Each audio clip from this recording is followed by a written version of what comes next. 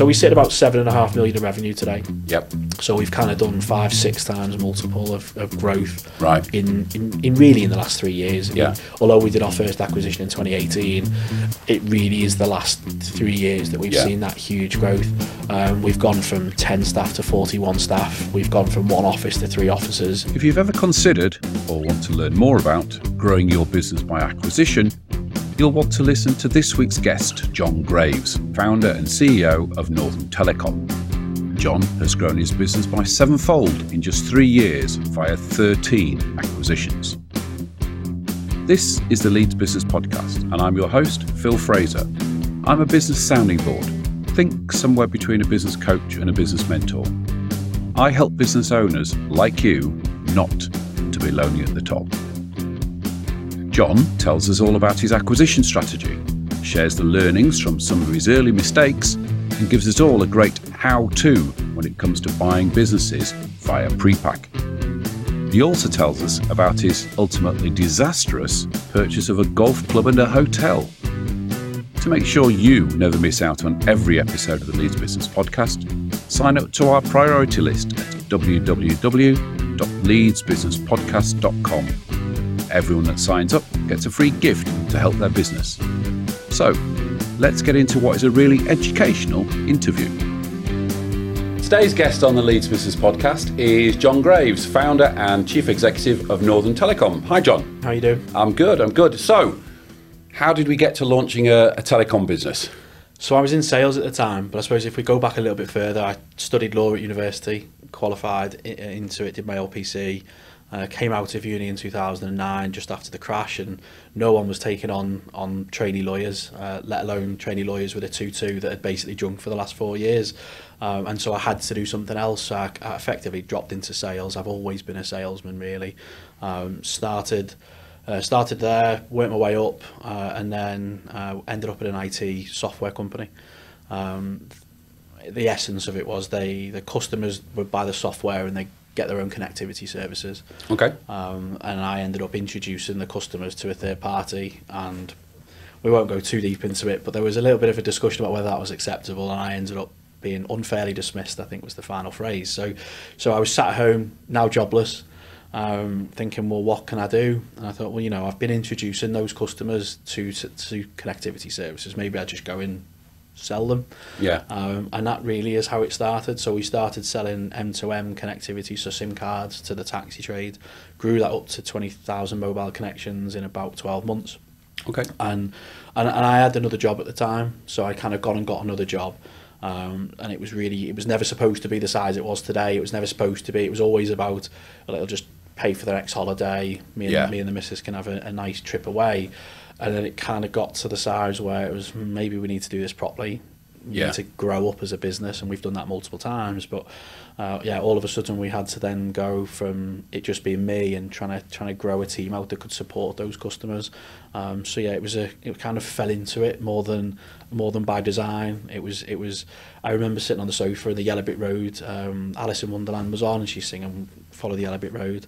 And I was like, well, we'll just call it YB, Yellow Brick, nice and positive, nice and happy. And that's really where it all started, and just kind of built it from there. Right, okay. Something to clarify first. This is the Leeds Business Podcast. That's not a Leeds accent. It's not. I am a Scouser by trade. Left Liverpool a long time ago. Went up to Newcastle for university. Then my wife now, but missus at the time, moved to Leeds for work. And I thought, well, I'll follow. And then, of course, you get married, you have kids, and then you stay, don't you? So we're based in Leeds. We do have an office in Newcastle and an office in Kent as well. But primarily my work is all in Leeds now. So home. Okay, we'll allow you to qualify for the Leeds Business Podcast then. Good. Okay, so YB's launched. Yeah. You've started, and it's amazing how many guests I speak to who launch businesses by accident. So you've sort of launched this and it started to grow. Take us to the next stage. So we had a single product really. It was all SIM cards for the taxi trade, and then the customer. Why did you pick the taxi trade? Or was that just an accident? Because the software I was selling prior was in the taxi trade. Right. Okay. So it was effectively the same customers I'd already been selling to. Right. So I could pick the phone up and go, hey, I'm no longer here, but I'm doing this. Do you need connectivity? And really, it was just an easy sell because I already knew the customers and knew what they needed. Okay. And so that's really where it started. Customers would then say, well, if you're doing this for us, John, can you do this? Okay, so we'd start, and well, if we're doing your SIMs, let's do your broadband. If you're doing your broadband, let's do your SIP or your telecoms, your phone line services. Well, if we're doing that, why can't we do this? And the product set just kind of grew and grew until we got to a point where, although we were predominantly in the taxi trade at the time, a phone line is a phone line. It doesn't really matter who the end customer is. So then we were kind of like, well, how do we step out of this? We need to not change the way we sell, but change the messaging, because it's really hard to say we're the experts in this, but we're also really good at this. I mean, the fact it's the same product is irrelevant. The marketing gets lost. So that we effectively then launched Northern Telecom. Okay. Just to have two brands. So we ran both brands, although it was one company, side by side. And then again, it got confusing because this customer would email one email address and we'd reply on a different domain, and well, hold on, are you Northern Telecom or you YB? Who what's going on? Who's who? And again, although it was the right messaging, we probably implemented it badly. And then so 4 years ago, we dropped YB off and just rebranded everything to Northern Telecom, and that's really when it's pushed on from there, because we've had one brand, one solid product set, and one group of messaging from there on in. I suppose, as I said before, it's all about growing up as a business, and you go through these various stages, and what worked when it was just me sat on the sofa, and then what works when there's 5 staff, what works when there's 10 staff. Those things just change, and you have to go through a growing up event. We went from me knowing every customer, me selling to every customer, them all speaking to me, having my mobile number, texting, ringing, whatever it was, to where we are today, where we've got 2,500 customers. I don't want to say I feel out of touch, but there's a disconnect now, and that's the right thing to be, because everyone needs to be involved in the support of a customer, and actually I'm probably a blocker to support now. It's much easier to call the office and follow I need support, ring support, I need to order something, ring the sales team, than message John, because John is doing 101 things and can't do it. So you go through that growing up phase, and it was a really just an interesting journey, and we've had to battle that a lot, because there's always customers that prefer to speak to you because they've known you for years and they've got that relationship. But we managed to kind of guide those customers through a process that they can speak to me, but if it's an urgent issue, just speak to the office. It's amazing how many clients I have who have that issue, that find it difficult to move from doing everything. I'm the salesperson, I'm the account manager, I'm the ops guy, I'm the guy who buys the toilet roll, to getting to the point where you go, actually, I'm the CEO, I should be doing CEO stuff, not in working in the business. It's hard, isn't it? Because I hate the word entrepreneur, but as a business owner, especially when you've started from zero, you control everything. And as you get bigger, you have to let go. And as a control freak by nature, that's quite hard to do. And you eventually just have to get on with it. And I suppose the acquisitions have helped us do that, because we've effectively bought in units of staff that you can put in a process, and they just that is the process. You bring in customers, and that's the process. It's not a case of oh well, I've always spoke to John, because John didn't sell to them anymore. So the scale via acquisition has really helped us build that structure into the organisation that probably wasn't there when we were a lot smaller. But you just have to let go at some point. And I still haven't let go of everything, but I'm certainly not operationally there day to day as much as I used to be. I'm much more of an escalation point for people now, instead of sat there answering support phone calls at 3 o'clock in the morning in a nightclub. We've all done that. We've all done that. I still remember I'd be out with friends and get a phone call at 2 o'clock in the morning. I'd have to nip out to the smoking balcony and be like, try and act sober and act normal as if I'd just woken up to try. And then I'd be there on my phone trying to fix the problem on my phone, because we just weren't we were big enough to have a 24-hour support team there, and thankfully that doesn't happen anymore. But we've been through that pain, and it's quite nice to have gone through that pain, because if you don't remember where you've been, you can't see the progression, can you? Now, you mentioned something there, you sort of slipped it in, and people may have noticed it, you mentioned the word acquisition. One of the amazing parts, or the amazing part of your business journey, is that it's been driven by acquisition. So talk us through how you sort of decided, rather than organic growth, you were going to go down the acquisition route, and tell us Tell us about your first acquisition. How did that go? Yeah, so for the first 5 years, it was all organic, and we grew a reasonable sized business. It was doing probably £1.5 million a year. So, and that's all recurring revenue. Yep. So it kind of hits the bank every month. You don't have the cash flow issues that a lot of businesses have. So I've always liked telecoms and IT for that. But so we got to a point where we were trying to increase the Northern Telecom brand, and sales is always hard. It's kind of a commoditized service. That's just the reality of the industry. You can go to a BT or you can go to a TalkTalk and get a phone line and broadband. I'd like to think that we'd offer better service. The phone will be answered in 3 to 4 seconds and you'll speak to someone in the UK. So there are benefits to using us, but you're never going to compete like for like with someone like TalkTalk. So we kind of had to find another way. And we kind of fell into our first acquisition. It was Aspect International, based in Norfolk. And we were introduced to it by a broker, and did a really good deal. Didn't pay a huge amount for it. I think kind of 40 grand. I think we ended up paying for it up front, and that added about £250,000 worth of revenue into the business overnight. Didn't take any staff, so there was no increase in headcount. We just dropped that straight in, and effectively started billing from the next month. And that really set the light bulb off, because it was like, well, you just said you paid 40 grand for it, and it put 250 grand of revenue in, so it's about 20 grand a month of revenue. This was a distressed business, was it? No, so this was a share purchase. Oh, right, okay. So we bought this via shares. At that point, the thought of doing an insolvent or distressed deal just didn't really exist. It was always, we need to buy a solvent business, we need to buy it. And so we bought that via shares. It was a reasonable deal. As I said, it set us off on the right journey. It allowed us to make loads of mistakes and not panic too much. It was in Norfolk, which looks really close on a map. It's not that close. I still remember going, and I was still on the tools, I suppose, going and seeing customers at that point. And what we tried to do was, I went out and saw all the big customers. And I remember driving down, and I saw like 3 customers on the way. And then, as you get to Norfolk and the big bums at the end, I ended up there. At the end of the day, it was like 6 o'clock. I'd done my final meeting. All right, I've got to go home. And I just remember putting in the sat nav, and it was like an 8-hour journey home. And I was like, wow, Norfolk is a really long way away. But again, from a service perspective, it doesn't matter where we deliver the services. But that was the first one we did, and it just showed that instead of battling against other people to win that business, to install it, to provision it, to prepare and get everything ready, to order the hardware, everything that goes into delivering a service takes time and costs money. Right. I've got to pay salespeople to sit there and find that business and sell and compete. But for the cost of a salesperson for the year, I've effectively started billing tomorrow. Right. And I get all the revenue tomorrow. I don't get the installation cost. I don't have to go and fund the hardware out of cash flow. Right. Because they've already got it all. We just start the billing, and it meant that the Northern Telecom brand at the time, because we were still running them separately, had grown significantly instead of it being quite small.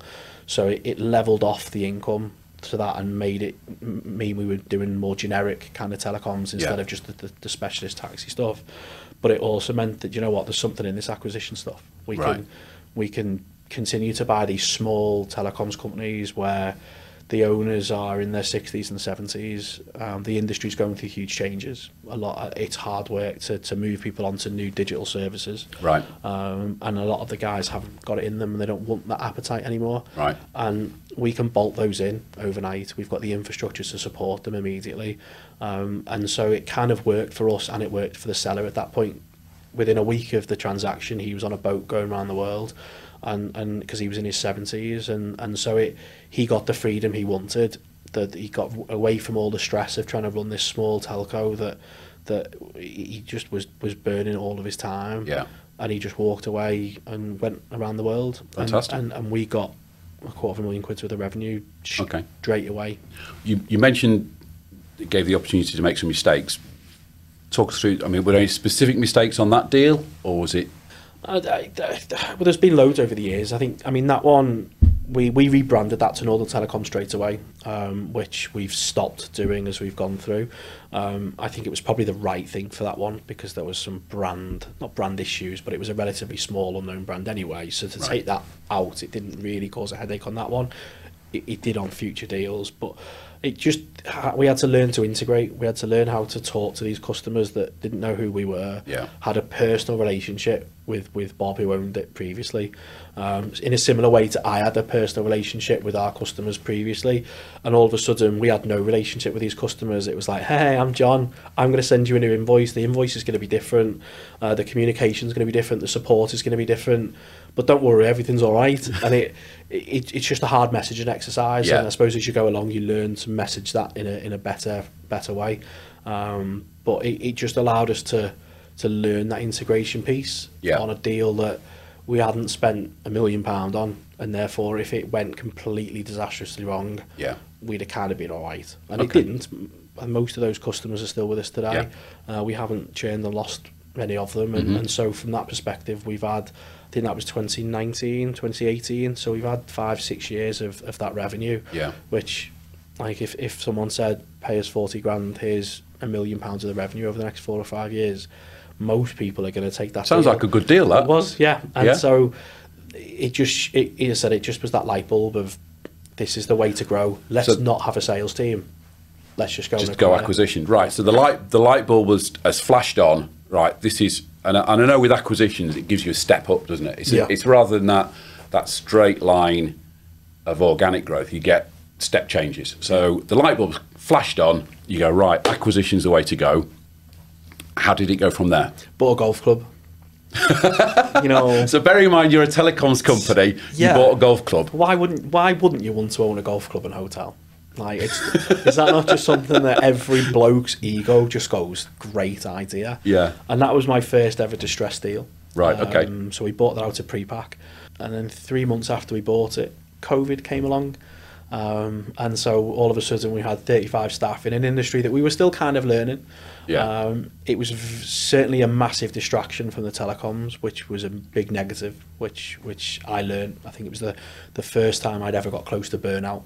Right. Because I would have telecoms brain on, and then I'd have to flick to golf club brain, to hospitality brain, to restaurant brain, back to telecoms brain, and it was probably the first time I'd ever kind of experienced anything like burnout. Okay. I think a lot of entrepreneurs struggle to accept mental health. I think we all have such a drive in us, I've just got to get on with it. I can't make an excuse here. I just got to deal with it. And I'm not saying that because I think people use it as an excuse. I completely understand there's mental health, but I just think a lot of business owners really just focus on the next thing.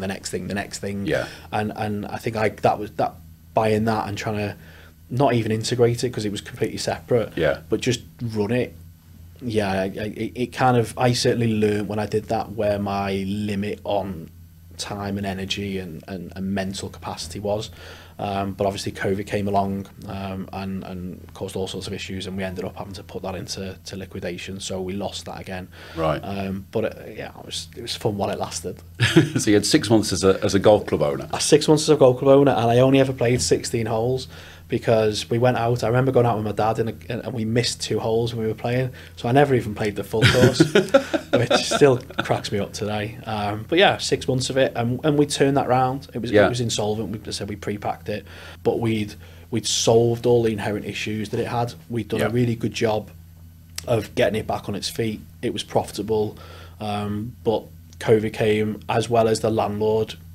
We had major issues with the landlord, who it was family owned. Right.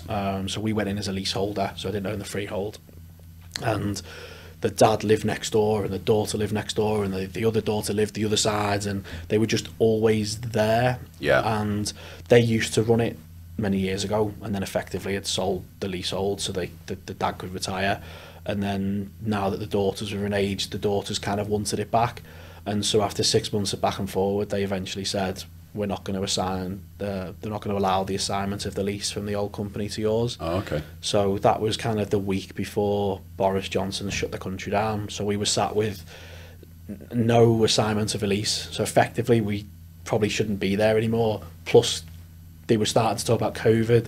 Our corporate bookings were starting to cancel, so revenue was starting to play. And then Boris shut the country down on the Tuesday and effectively killed us because we if it had just been COVID, we'd have got through. If it had just been the landlord issues, we'd have probably got there with a negotiation eventually to keep hold of it. But the two together, we couldn't fund that through COVID while we had just the lack of a guaranteed occupation of the premises. If the landlord doesn't want you there, what can you do? And I've learned that lesson: stick to what you know.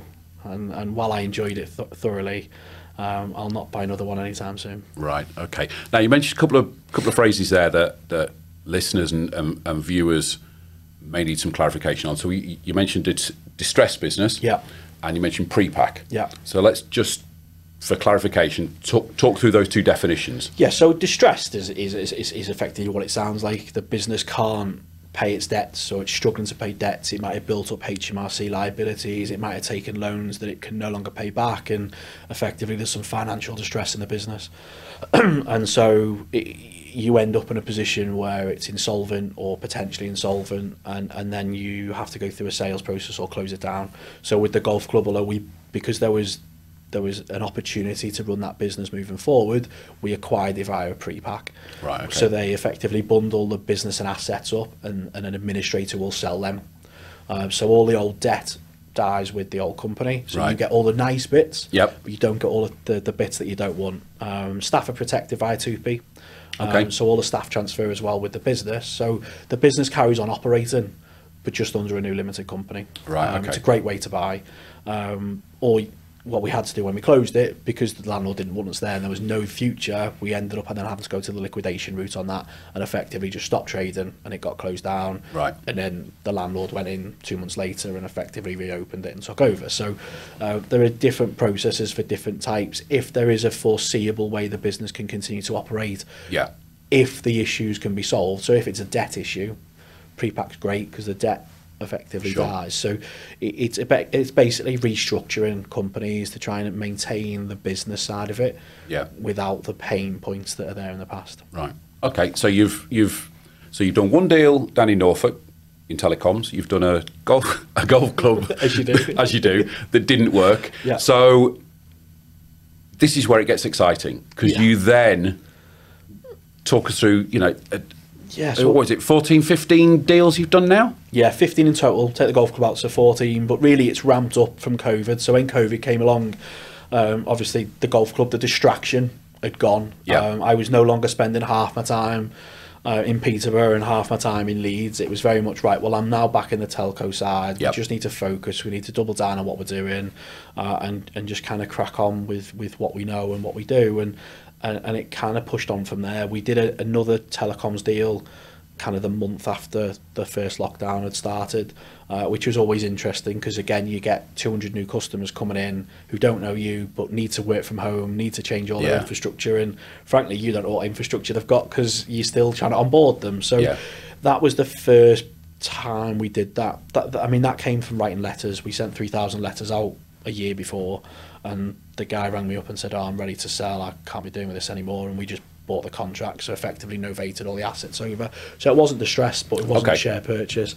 In telecoms, you can lift and shift the back end stuff without the customers really feeling any different. So we bought that as an asset, and then again that dropped into the Northern Telecom brand straight away, carried on bidding. That was really successful as well, and that seller got paid out over the next 4 years.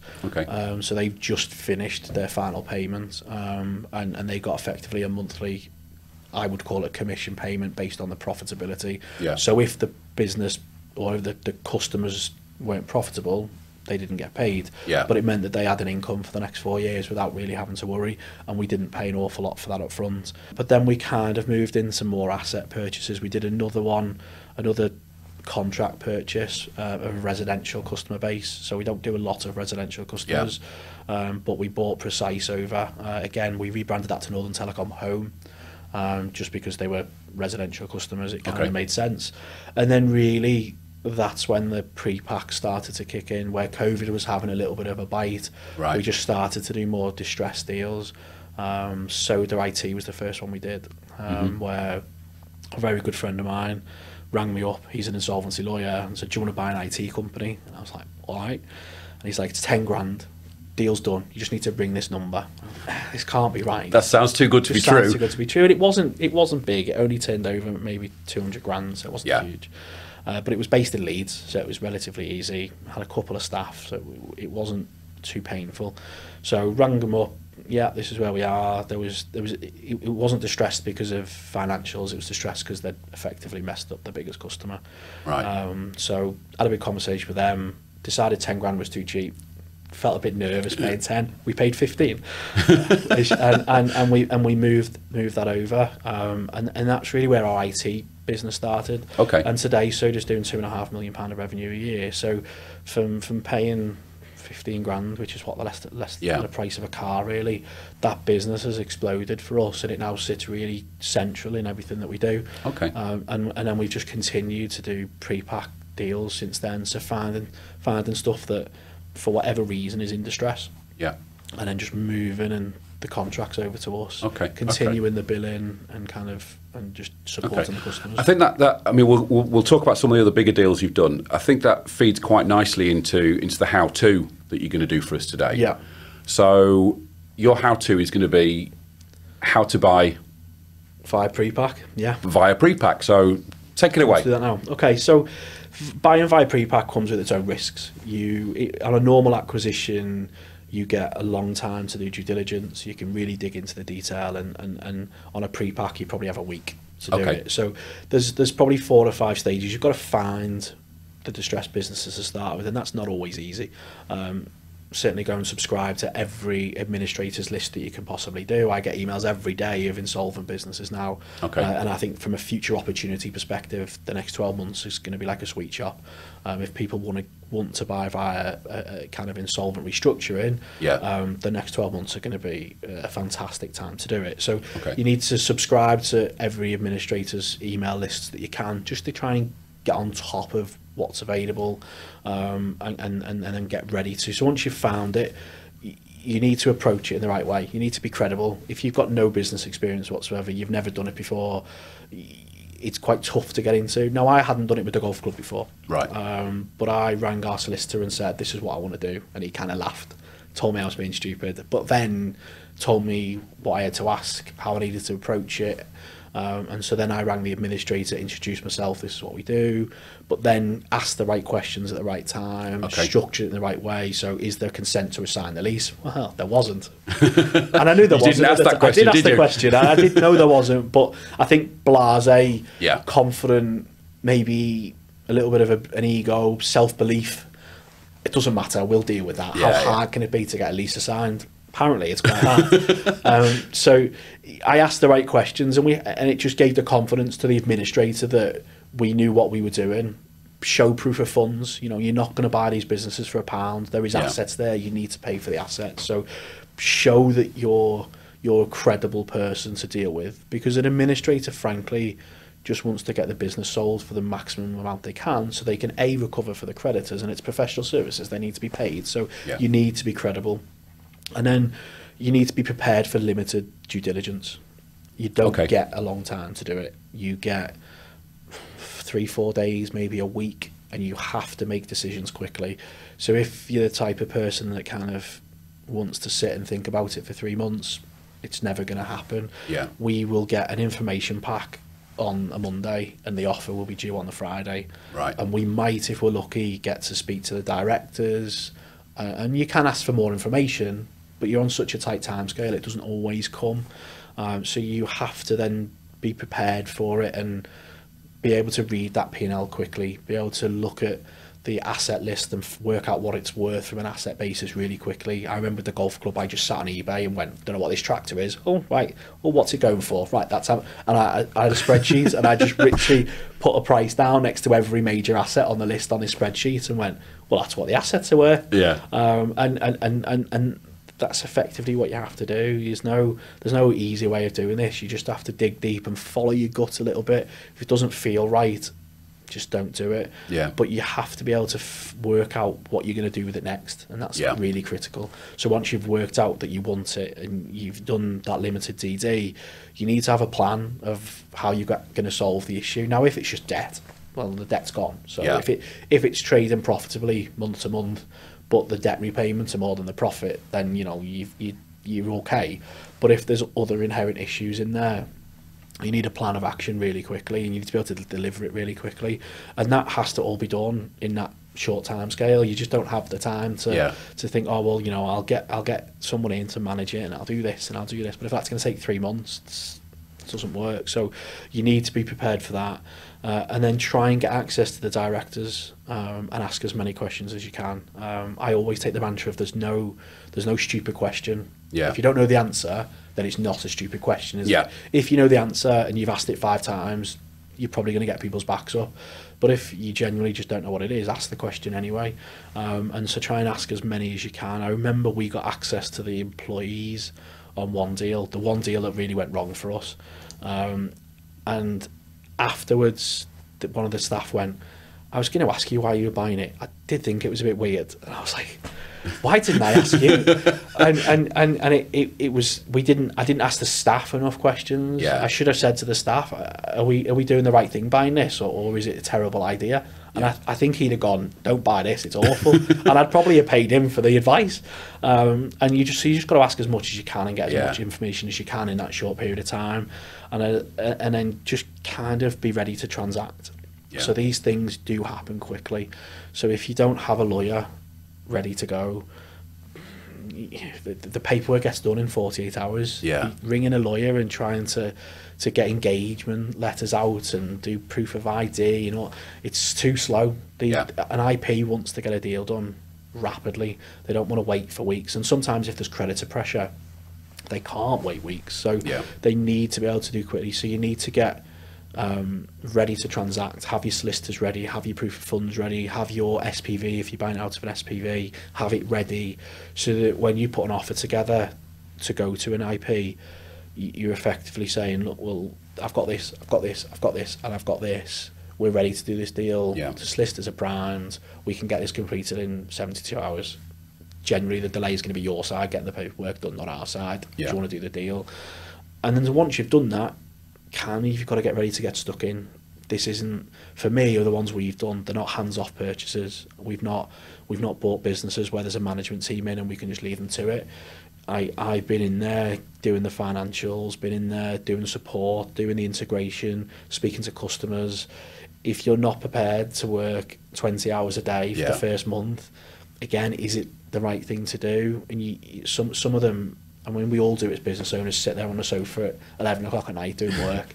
Like, we all do it, but you have to be ready to get stuck in. If you're not going to kind of crack on with it, all that's going to happen is it's still going to be distressed. And you need to be across everything. You need to be across the suppliers, because all the suppliers have probably felt some pain because they'll have been creditors, so they're probably not going to get paid.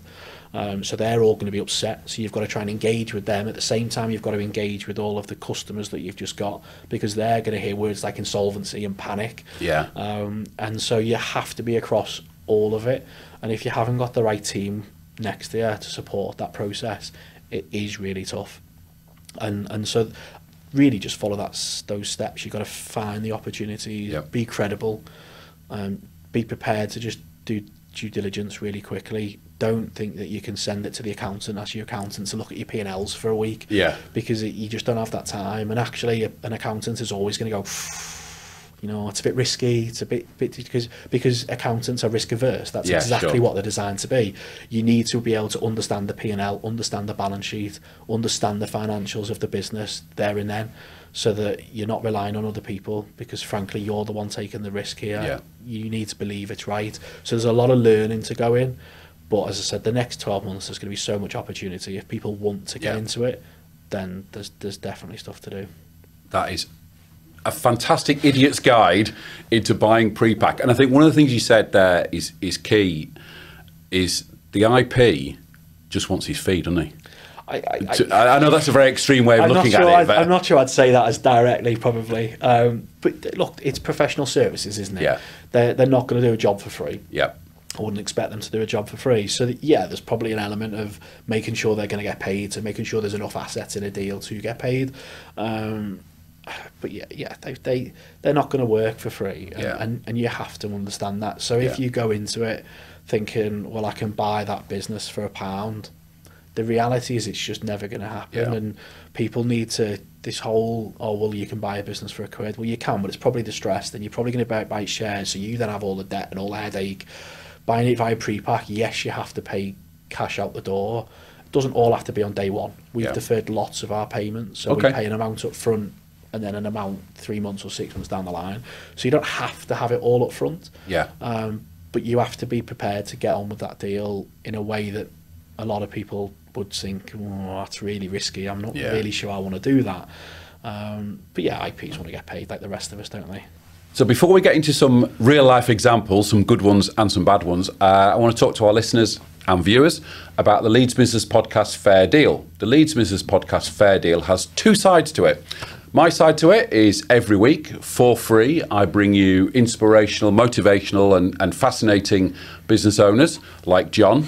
Your side of the deal has two parts to it. Part number one is I want you to recommend this podcast to one other person you feel will get benefit from it.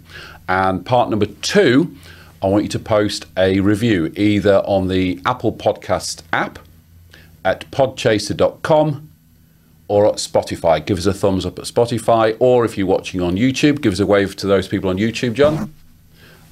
Give us a thumbs up and post a comment on YouTube. That's the Leeds Business Podcast Fair Deal. Fair deal? Yeah, I think so. There you go. Jon thinks it's a fair deal. And that's all we've got time for in this episode. Listen again next week when we continue our discussions with Jon, where he shares with us some of the good and bad acquisitions that he's done, talks us through the need to systemize his pre-pack due diligence, discusses the difficulties and processes in integrating acquisitions, and then shares some expert advice if you want to look at building by acquisition. Thanks for listening to this episode. I hope you found it interesting, inspiring, and of use. To make sure you don't miss out on any future episodes, please subscribe to the show. Go on, do it now. Do it now before you go off and do something else. Thank you. Much appreciated. Oh, and don't forget our fair deal. See you next week.